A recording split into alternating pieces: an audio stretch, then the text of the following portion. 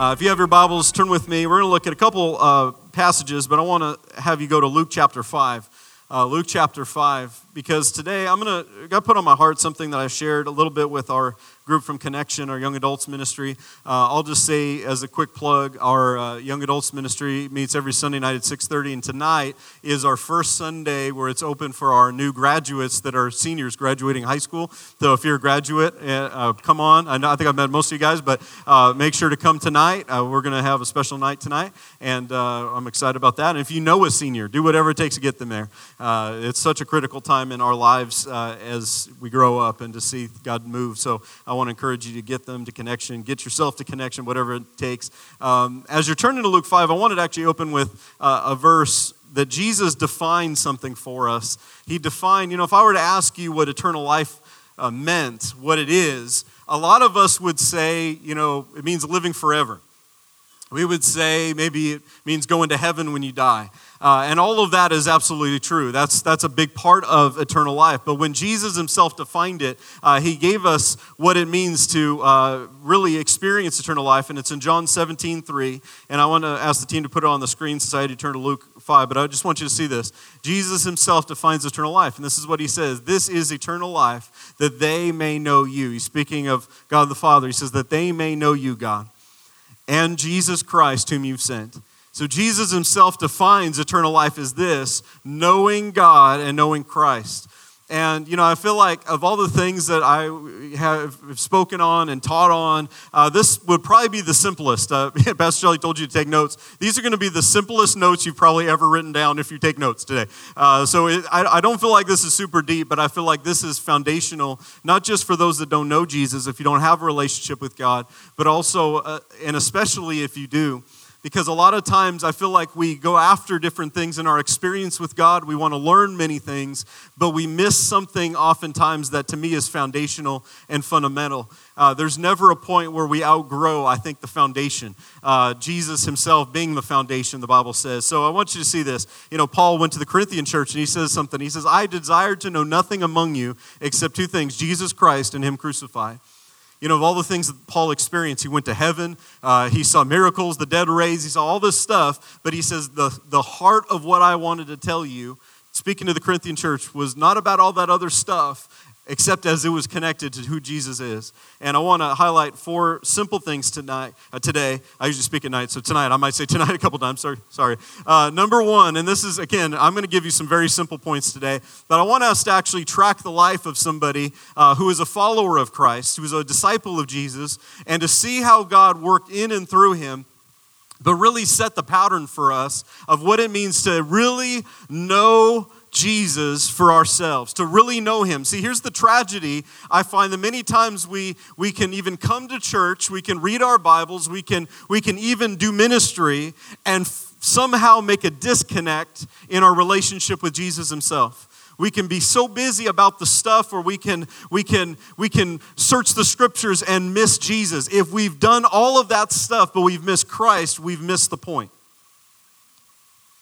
Jesus actually said that to the Pharisees who had the Old Testament memorized. Like, to be a top-tier Pharisee, to be a rabbi, to be somebody who was the religious elite of their day, they had to start at age 6 with the book of Leviticus and memorize the Bible all the way through the Old Testament. These guys knew the Old Testament better than any of us probably ever will, and yet they missed Jesus when he was right in front of them. I can memorize. That's, to me, is fascinating, that I can do the right stuff. I can even pray for the sake of praying. I can sing the song, You're the God of Miracles. I can do all of that and still not know Jesus for myself. The first point is very simple: follow Jesus. I told you there's going to be real simple today. I don't think there's anything that's going to be new for you, but I think to me this is foundational because, I've been in ministry 15 years and I still need to remember this is the most important thing. I followed Christ for most of that. I've been probably following Jesus for just over 15 years. So I was pretty much like day one. I give my life to Jesus. I get baptized in the Holy Spirit May 23rd, 2004. And right after that, God threw me into ministry. But I got to experience many things, but nothing is more important of all the things I've experienced than knowing and following Jesus. Jesus said, if anyone serves me, let him follow me. That tells me that I can actually be serving and not following. Are you with me? Okay, so this will be a fun sermon, I promise, but maybe not. All right, number one is follow Jesus. I want you to go to Luke 5, and we'll start in verse 8, kind of in the middle of the story. In this story, just to set this up, Jesus has started, he stepped into Simon Peter, he goes by the name Simon, it's his given name. He'll later be called Peter by Jesus. But Simon Peter is a fisherman. He's a business owner. He's taking care of what's probably his family business. And while he's there, Jesus shows up and steps into his boat and uses his boat as a platform to teach from. So Peter's business in one moment with Jesus became a platform for Jesus to touch other people. And so Jesus starts speaking, teaching the crowd, and after the end of that, he tells Peter, I want you to go out and catch some fish. They had tried catching and were ineffective, didn't catch anything, but Jesus said, hey, go and do this, launch out into the deep. They did it, and because they responded to what Jesus said, they experienced the result of his promise. And I want you to see what happens. Peter responds. Verse 8, Simon Peter saw this miracle of fish. They brought in so many fish they didn't even have room for. He falls down at Jesus' knees and says, depart from me, for I'm a sinful man, Lord. For he and all that were with him were astonished at the catch of fish that they had taken in. Verse 10, so also were James and John. These are brothers, John being the writer of the Gospel of John and a few other books in the New Testament. It says, these were with partners with Simon. And Jesus said to Simon, don't be afraid. From now on, you're going to catch men. So when they had brought their boats to land, here's what I want you to see. They forsook all and followed him. What is it about Jesus that in probably the span of just a couple hours with him, they've heard him teach, they've seen him work, and now in just a simple invitation, at just one statement, you're going to be fishers of men. These guys are willing to not only leave their families behind, their businesses behind, their boats behind, they're willing to forsake all to follow Jesus. I've got a couple words I want us to look at. I like word studies. If you could put those on the screen. The first one, I want you to see this, is the word for forsake all. It literally means to divorce, to send away, to abandon all mutual claims, to no longer discuss, and to give up. You know, I feel like this is simple today, but I feel like if we get this, it will solve a lot of our issues. One of the things that's a part of my responsibility as a pastor over the years has been pastoral counseling. Now, I'm not the best counselor. I can be a okay listener. I can give counsel, from things that I've experienced. But the best thing I can share with people is what God's Word says. Because God's Word isn't subjective. It's not subject to my opinion. But a lot of times I've found that really when it comes down to the heart issues, we may want somebody to talk to for a few hours, but we really don't want to respond to what he says to do. And if we can get this piece, it takes care of most issues. I think it takes care of most church issues, most conflicts, most relationship issues. It takes care of a lot of our marriage issues. If we're willing to do the simplest thing, which is number one, follow Jesus in everything, they forsook all. Like, this was not something where they were keeping the bridge open so they could go back. Like, there was no returning back. They decided that they were going to lay everything down to follow Jesus. They forsook all. That was the picture here, is the separation, to literally abandon all claims to it, to everything that they had. Sometimes that is our sin before Christ, the things that have separated us from God. But listen, sometimes it's good things. Paul said, there's good stuff that have been a part of my life. I can boast about a lot of stuff, but I'm willing to forsake all of that just to know him. Paul says, I count it as rubbish, trash, garbage, dung. Everything that I think is even a credential. He says, I count all of that as lost that I may know him and be found in him. I want you to see this. The word follow is this. And this is, I think, the next piece. Because sometimes when I think we've kind of cheapened in our culture the word follow, because, we can follow people on Instagram. We can follow people on Twitter. Nobody else is on Twitter besides me. Me and the president. Okay. That's it. I've never seen anybody else on there. And to follow, we've kind of reduced it down to something that it doesn't have a lot of meaning. Like, I'm kind of conscious of what you're doing. That's what it means to follow, to be aware of, to keep tabs of, we have family members that follow us on Facebook so they can see our kids' pictures because they're out of state. I love that. I love that they can follow that. But the word follow in Scripture is not just to be mindful of or to be conscious of. It literally means to be united on the same road. So Jesus is on a certain road, and I am to follow that road. I'm to be on the same road as Jesus. And anytime I divert from that, if I detour from that or I go back on the road, then I need to get back to following. I need to get back to the place where as a disciple, that's what it means to be a disciple. See, as the church, we've sometimes made the mistake of just looking for decisions for Christ and not making followers. And I believe in, I'm so thankful for the moment that I prayed the sinner's prayer and responded to that. And a lot of what I've had to learn in being a follower wasn't just something I learned in a day, but every day learning to follow him is important. That's the heart of our relationship with Jesus. First John goes on to say this, to me is somewhat challenging, really challenging. But I want you to see this. 1 John 2, verse 4. Because here's the thing. We can follow at a certain level and miss. We can do the stuff and forget that we actually are supposed to follow Christ. Now, what does it actually mean to follow Jesus? I mean, I know that sounds simple. Like, I could do a survey and say, what does it mean to follow Christ? And we could list 100 different things. But it means to let him direct us on his road. Like, he's the one that sets the direction. It means to do what he does. The reason we pray for the sick isn't just because it's a nice thing to do or because we're spirit-filled, and that's important, but it's because that's what Jesus did. Are you with me?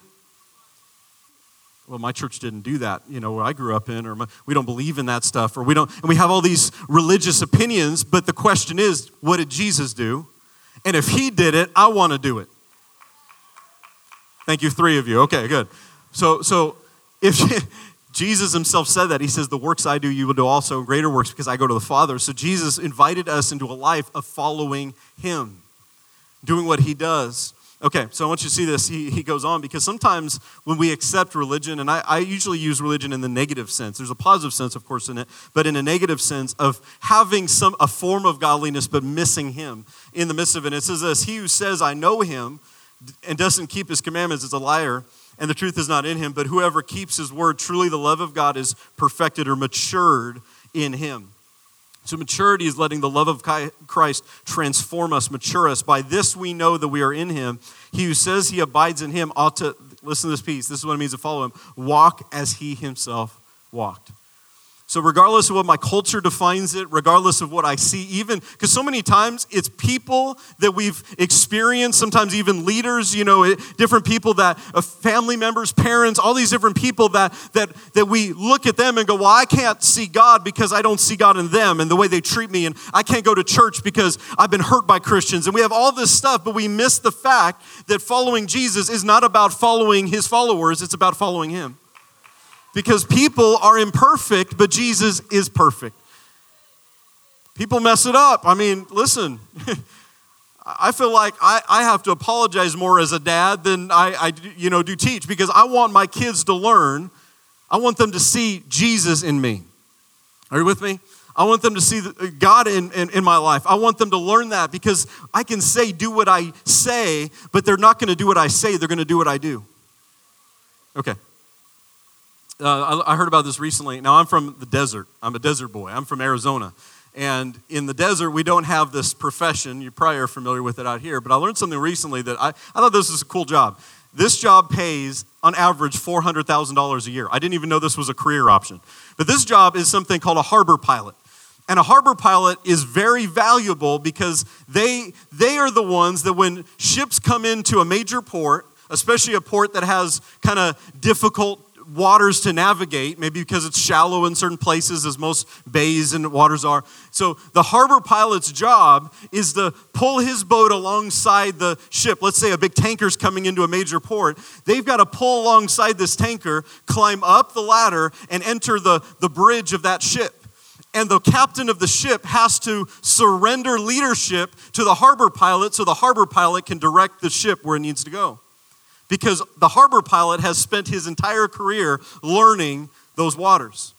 The captain who's come into there, he doesn't know that area. He doesn't know the dangerous places. He doesn't know the open waters. He doesn't know where he should go and how he should navigate. So he has to rely upon the harbor pilot to come in and give directions to the person at the controls, to tell them where to steer and where to go.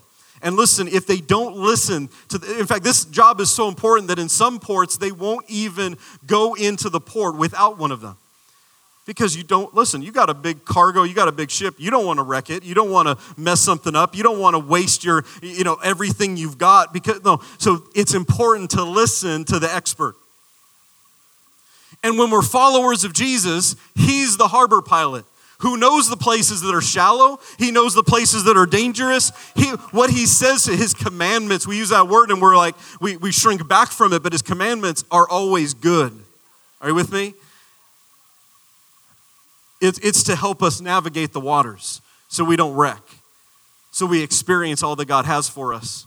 Number 2, as we look on with Peter, who forsook everything, is we need to know Jesus. I told you, these are super simple points, but I think it's sometimes these super simple stuff that we miss, because knowing Jesus. Now listen, in Arizona, we have something, the Grand Canyon is one of the major wonders of the world, and it's beautiful. And you can, watch a YouTube video about the Grand Canyon. You can read about it. You can learn about it in school. You can see pictures. You ever take pictures of something that's just incredible and you go, this just does not do it justice? Like if your photography skills are as poor as mine, like it just doesn't do it justice. And there's something different about experiencing it for yourself. I can know about something, but to really know it by experience, I have to be there. Anybody, I'm not going to ask for hands, but anybody who's ever tried online dating knows this is important. Because somebody can tell you what they want you to know on their profile. And you can know about them. Oh, wow, they like long walks on the beach. They're a doctor. They're a lawyer. They're an expert. They're so good looking. I mean, it's weird. They look like a model. And then you meet them for yourself. Sounds like a couple of you have done that. Okay. There's a difference in knowledge between just information being passed and personally experiencing. And Jesus goes on with Peter and the disciples. I want you to see this. Matthew 16. If you have your Bibles, turn there. Matthew 16, verse 13. Jesus comes into the region of Caesarea Philippi, and he asks his disciples, and he said, "Who do men say that I, the Son of Man, am?" Some say, is their response. Some say John the Baptist, some say Elijah, some Jeremiah, or one of the prophets. But he asks them the important question. And it's a question all of us need to answer. Because it doesn't matter if you have friends that are followers of Jesus. It doesn't matter if you have family members that are followers of Jesus. The question is, who is he in your life? I haven't seen him for a while, but we had the t-shirts, Jesus is my homeboy, And it's like, sometimes we have that mindset, like, I like Jesus. Most of the world likes Jesus. They just don't want to follow. It's about, okay, so I want you to see this. So he asks, he says, "Who do men say that I am? Who do you say that I am?" Simon Peter, in a moment of, this guy, he steps up to the plate and hits a home run. He says, "You are the Christ, the Son of the living God." Jesus answered and said to him, "Blessed are you, Simon, son of Jonah, Bar-Jonah, for flesh and blood has not revealed this to you, but my Father who's in heaven." I want you to see that. He says, you didn't get this because somebody told you. My Father revealed it. Do you know God the Father, I never knew this. Outside of, and I don't know, there might be one or two statements of Revelation, I can't recall, but there's only 2 things the Father ever said in the Gospels. 2 things. And both of them were about Jesus. He says, "You're my beloved Son in whom I'm well pleased." It was directly from the Father to Son. The other one was to Peter and James and John when they're on the Mountain Transfiguration. He says, "This is my Son. Listen to him." The only 2 things the Father said were to point to Jesus. You know what the Holy Spirit does? I love the Holy Spirit. Do you know what he does? He points to Jesus. All of our gifts, all of our stuff that God gives us, everything God's poured in our life is meant to point to Jesus. And Simon, you didn't get this from a book. I love Bible school. I love training. I love theology. I read systematic theology for fun. I don't know why. But here's the thing. You can't get revelation from a classroom or a book. You get it from the throne room. You get it from personal encounter with God. There's something about meeting with God where he shows you something about himself that you can't get from somebody else's experience, somebody else's information. You've got to experience God for yourself. Simon, you didn't get this from somebody else. You got it directly from God. And I want you to see what revelation does, because revelation is very simple. Revelation is when God reveals something that's already there. Jesus didn't become the Son of God at that point. He already was the Son of God. They just had to see it. And whenever God reveals something to us from His Word, as we're studying the Word, as we're poring over the Word, as we're walking with God and praying and worshiping, and as we're spending time with God, something happens. He gives us revelation. But revelation is always an unveiling of something that was there. We just didn't see it. When we discover that He's our healer, it's not as if in that moment He becomes the healer. It's that He always was, and He's inviting us to experience Him. The reason why I share scriptures every time I do the offering, I can't remember the dedication to save my life, but I'll give you the word. It's because faith comes by what? Hearing God's word. And as we remember what God said in His word, it stirs faith. I want you to know He's your provider in everything. When you get that revelation, it doesn't matter what you don't have right now. You know He's your source. We so many times need more than anything else. I pray many times for God to provide or do something in an area of my life, and God's answer before the miracle or whatever the actual thing happens, God gives me a promise or He gives me a word.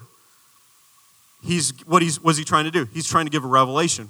I'm like, God, I don't need a revelation. I just want the thing to happen. But in the process, here's what happens. We can actually see God do something and not connect to Him and know Him. The Bible says Israel knew the acts of God, but Moses knew the ways of God. Israel could see the Red Sea part, manna provided from heaven, see the fire on the mountain Sinai, and completely miss God when He invites them into a relationship. The Bible says that they told Moses, you go talk to God for us and just give us the rules. We don't want to draw close.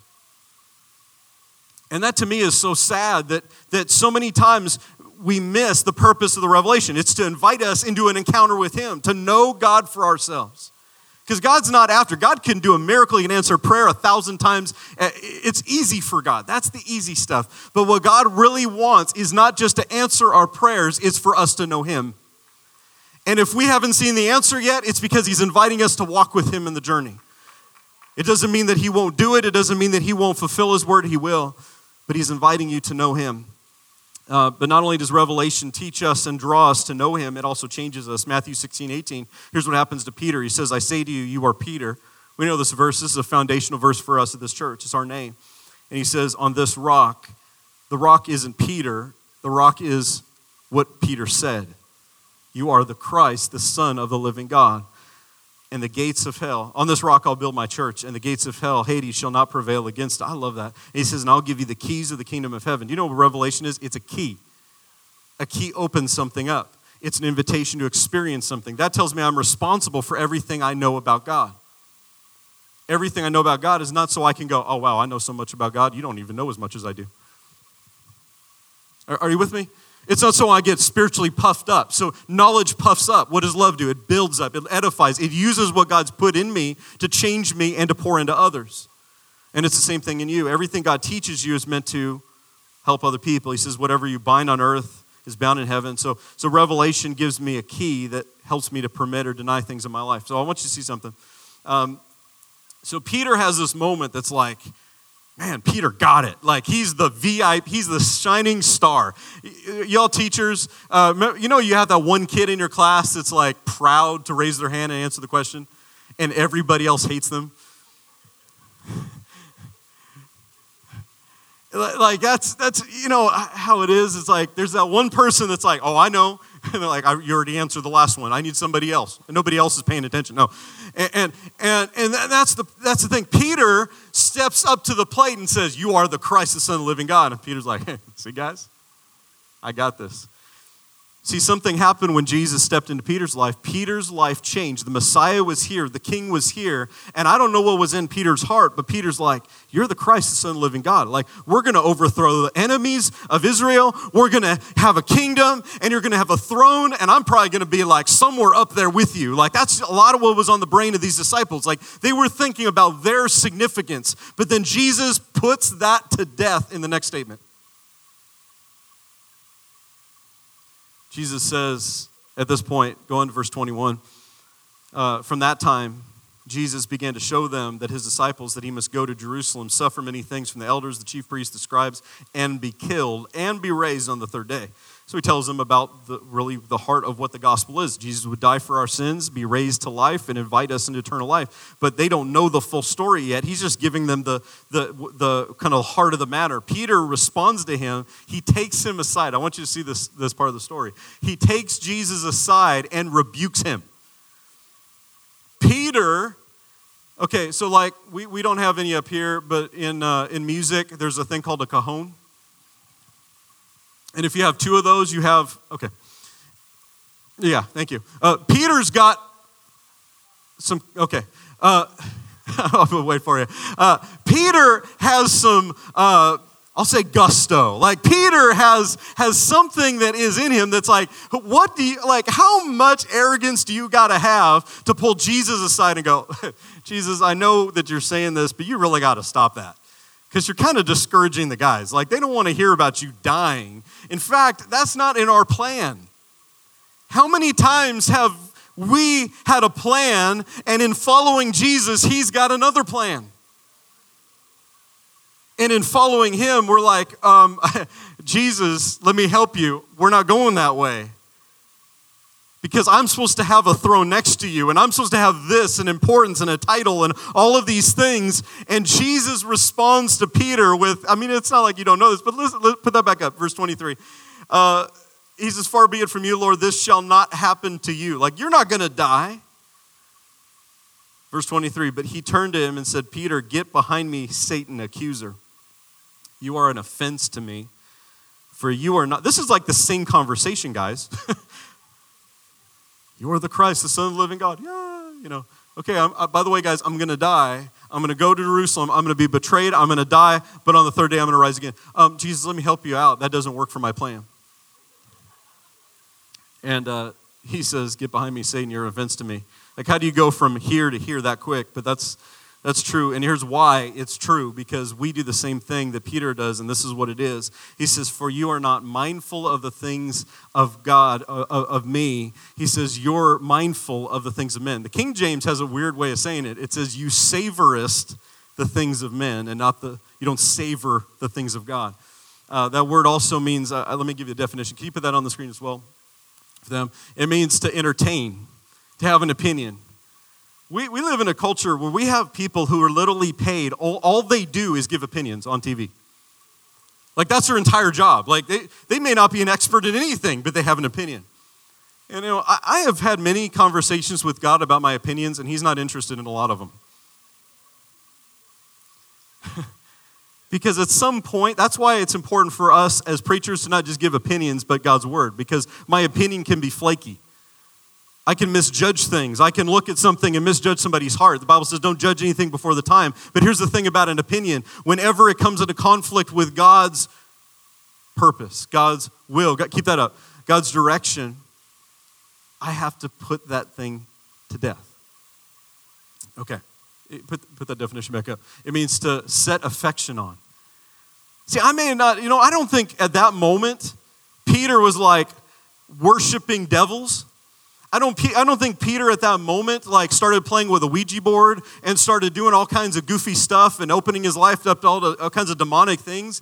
He wasn't doing any of that stuff. Like, this is Peter who just a moment before said the truth, you are the Son of the living God. But in this moment, something shifted in Peter. Peter stopped having the same affection as Jesus. He stopped having the same mind as Christ. He stopped having the same opinion as Jesus, and he actually got in a different mind than Jesus. So he set his mind on the things of men.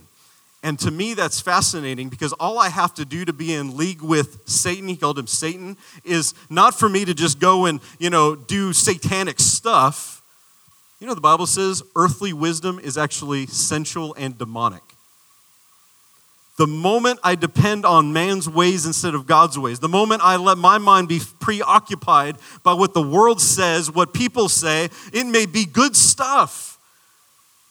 But so many times we accept good and we miss what God's truth is.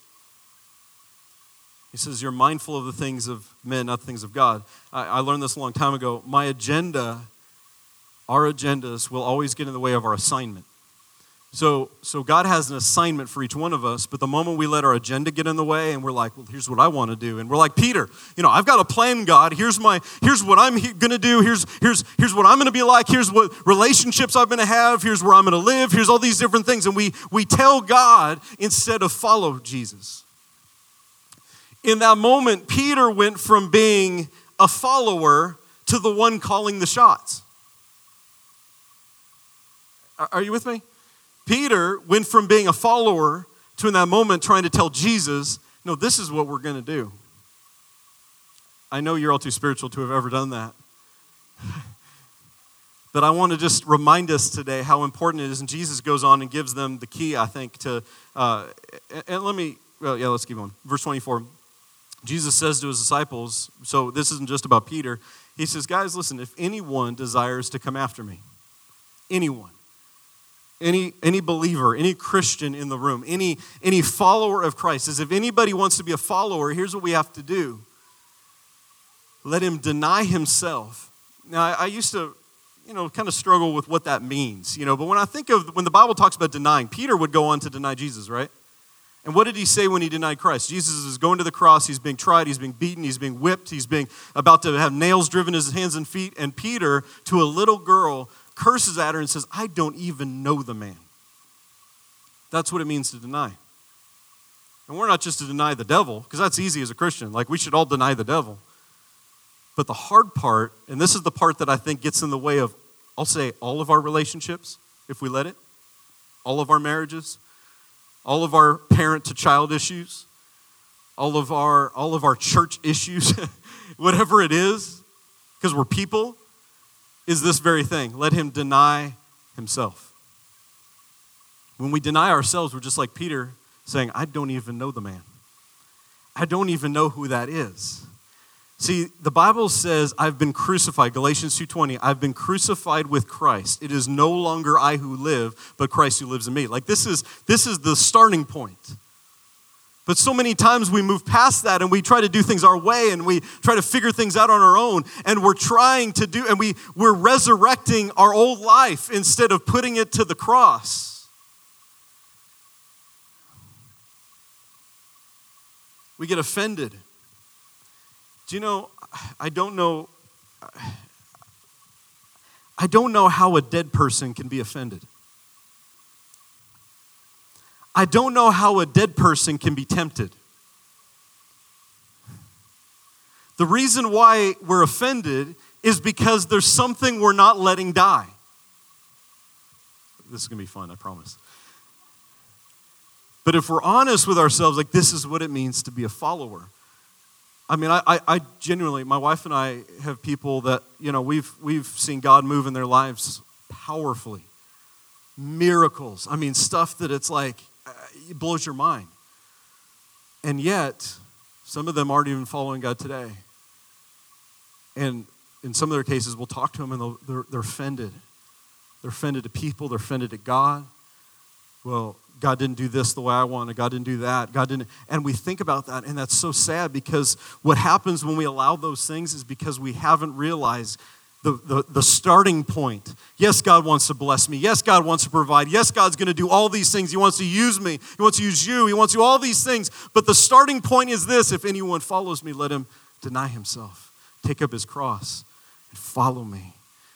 Something has to die. See, the reason why we don't need to be offended or why those things can't affect us is because we've been willing to say yes to Jesus and die. And if we've died, it doesn't matter what people say about us. It doesn't matter what people have done to us. It doesn't matter what happens. It doesn't matter if they sat in our seat at church, if they took our parking spot. I know you're all spiritual. Nobody ever does that here. But like, whatever it is, are you with me? We get so offended, and we get so hurt, and we're in competition with our coworkers, and we're jealous of people, and we have all this stuff because we haven't been willing to die.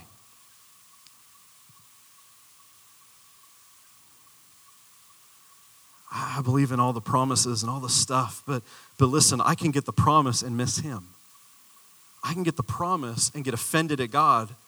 John the Baptist experienced so much, but John the Baptist is in prison, and he says, Jesus, are you the coming one, or should we look for somebody else? This is John. This is the guy, his cousin.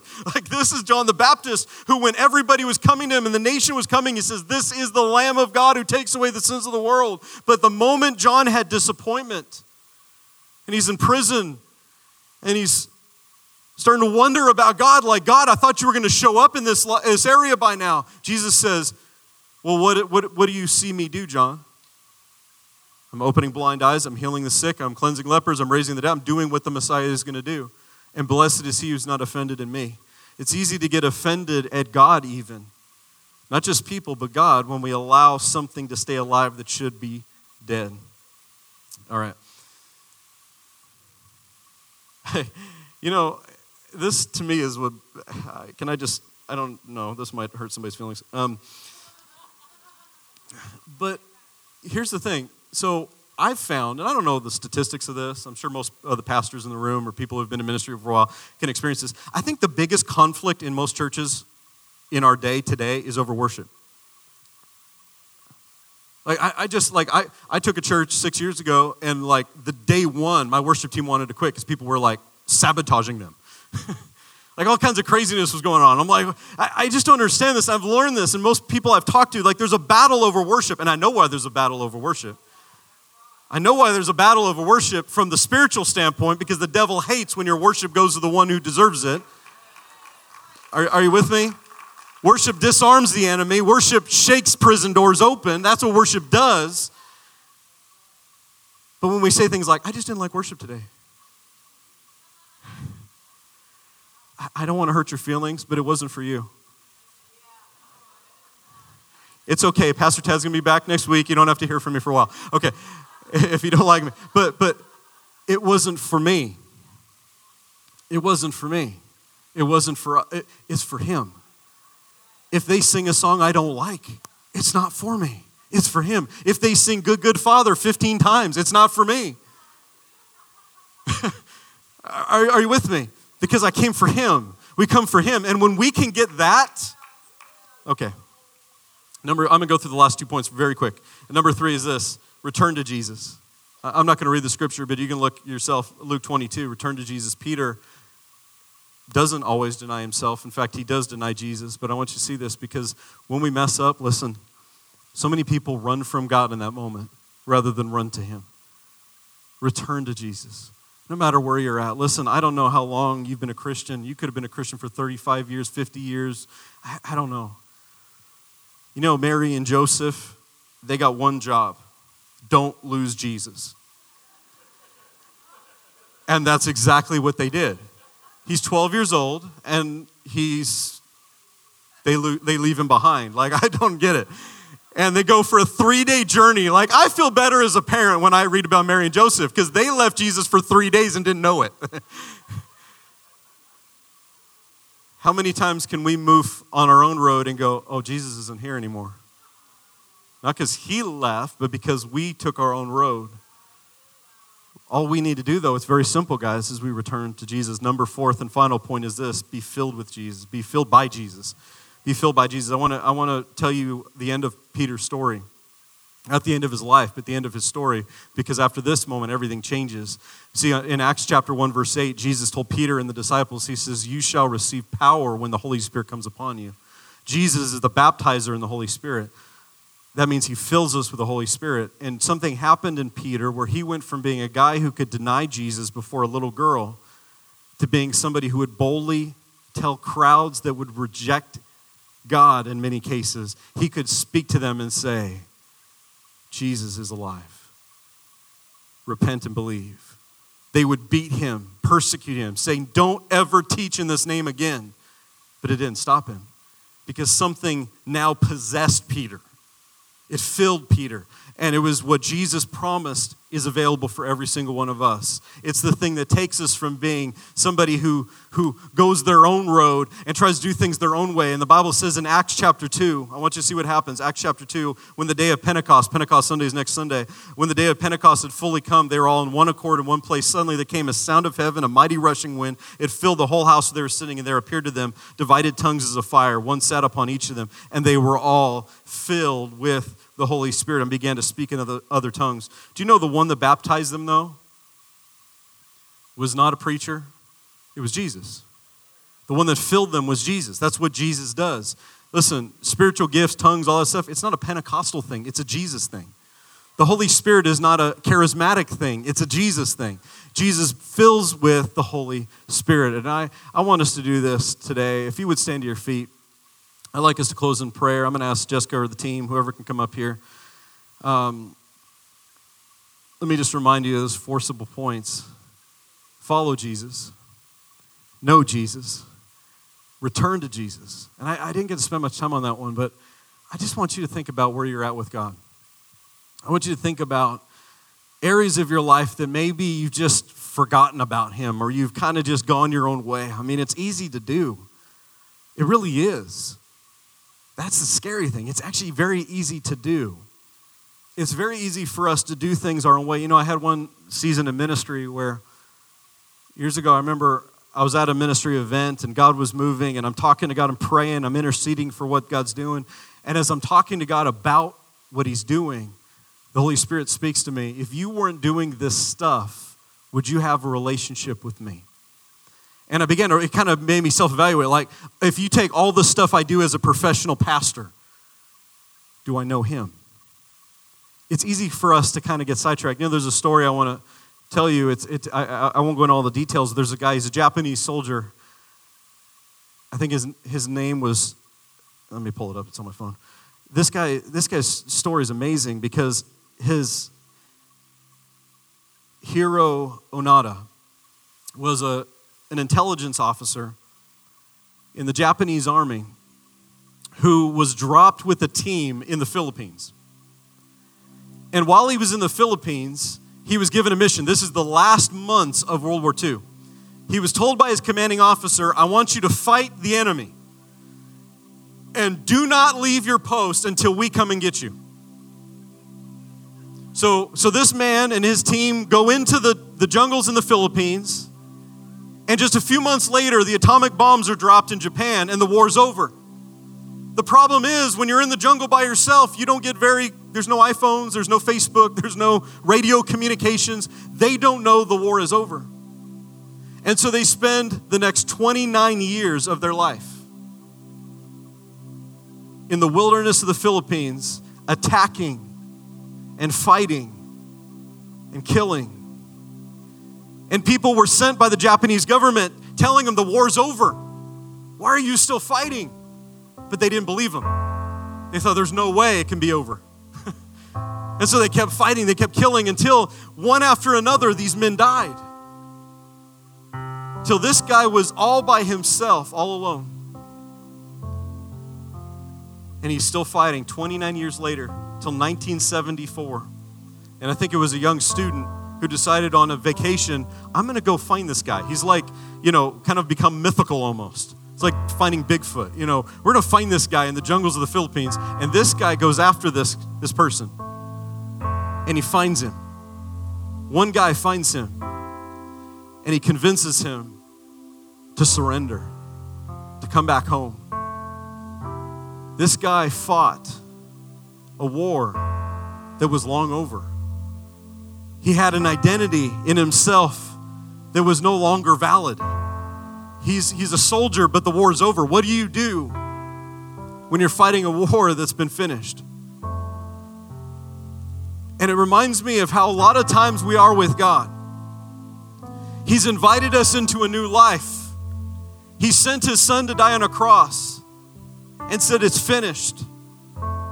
He's provided the means for us to be forgiven of all of our sins. But we still live as if we're at war with God. We still rebel against what God said. We don't come when he invites us to come to him. We're in a prison cell, but the door's already been opened for us to step out. And I want to ask you today, wherever you're at, I want to begin with this. If you don't have a relationship with God, if you don't really know Jesus, it's the most important thing you'll ever do is say yes to Jesus. To put your faith in him. To do what that soldier finally did after 29 years. And you know what that man said at the end of his time? He wept when he realized he had been fighting. And he realized that he had spent 30 years, nearly 30 years of his life wasted. He wept. He wept over his fellow soldiers who literally died for nothing. And that's what happens when we pursue things that are empty without God.